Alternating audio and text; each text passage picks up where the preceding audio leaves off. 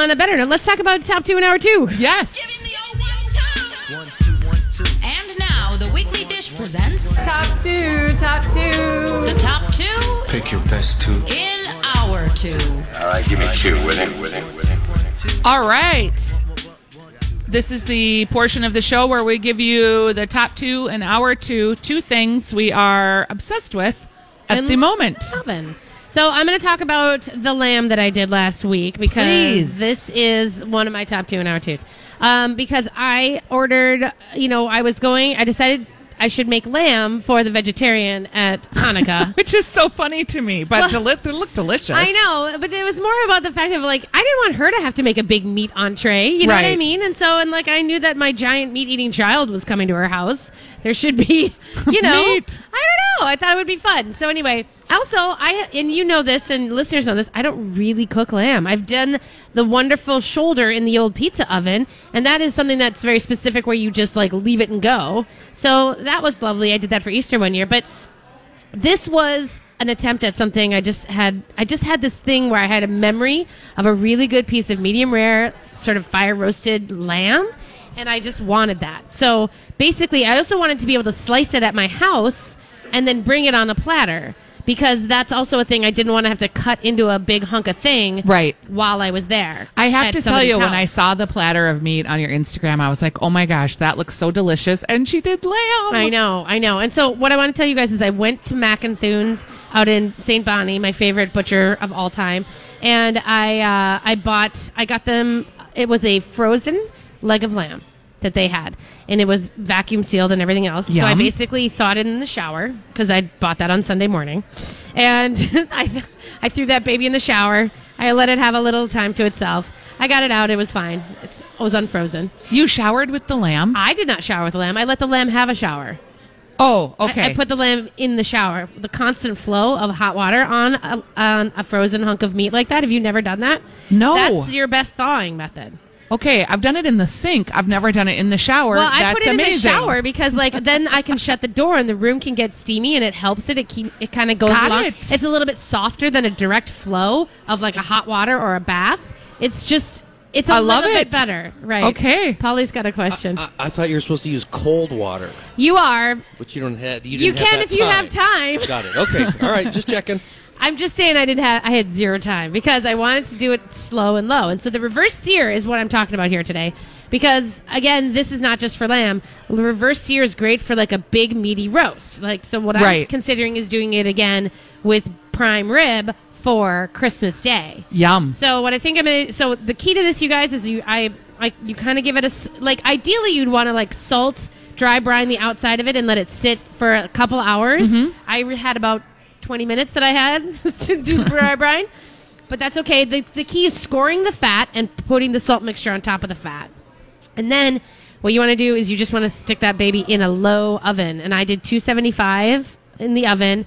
It's just sitting on a rack. I put a little bit of beer in the bottom of the roasting pan so that there's just a little bit of moisture in the oven.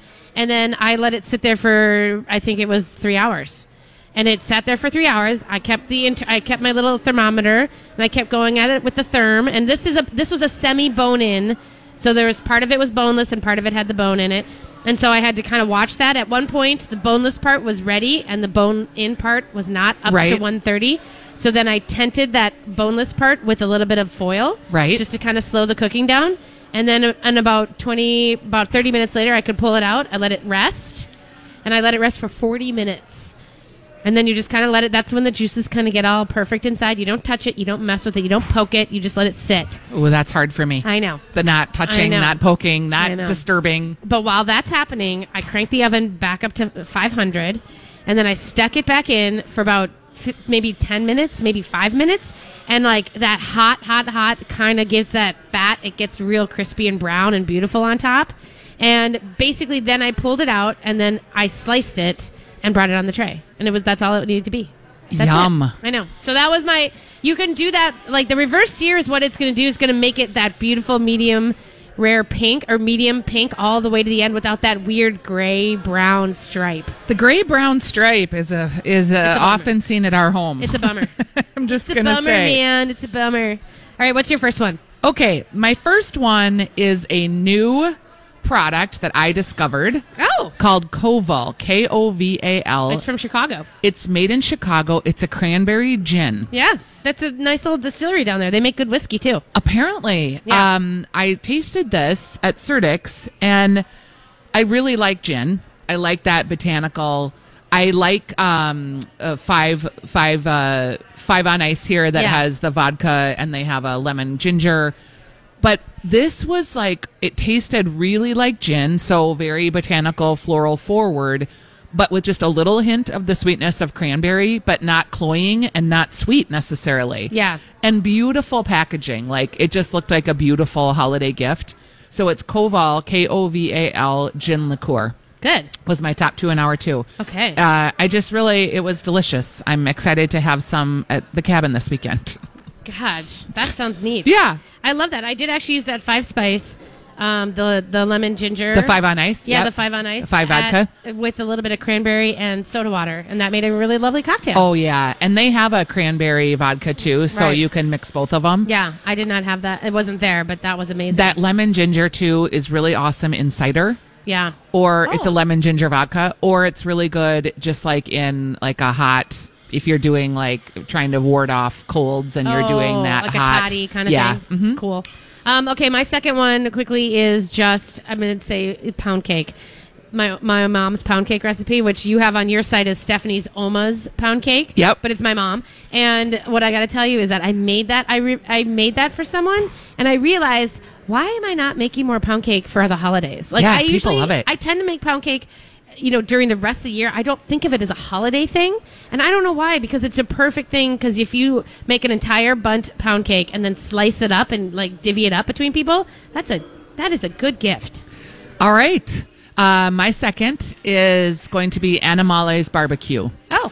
John Whipley is doing amazing barbecue outside of the Able Brew House. I did a podcast episode with him and really just spent time talking to him about his journey, about how he feels about barbecue. He's going to actually be out there with JD Fratsky this today and tomorrow, and they're doing pudgies. Do you know what a pudgy pie is? Pudgy pies, yeah. Okay. I've never heard of this term before. I have it's called a sandwich iron that goes in the fire pit, and you basically make little like hot pockets. Yeah, with bread, and so they're going to be making some homemade pudgy pies With venison and wild rice. over at the Animale's barbecue truck, again, right outside of Able Brewing in Northeast. So that's our top 2 in hour 2. All right.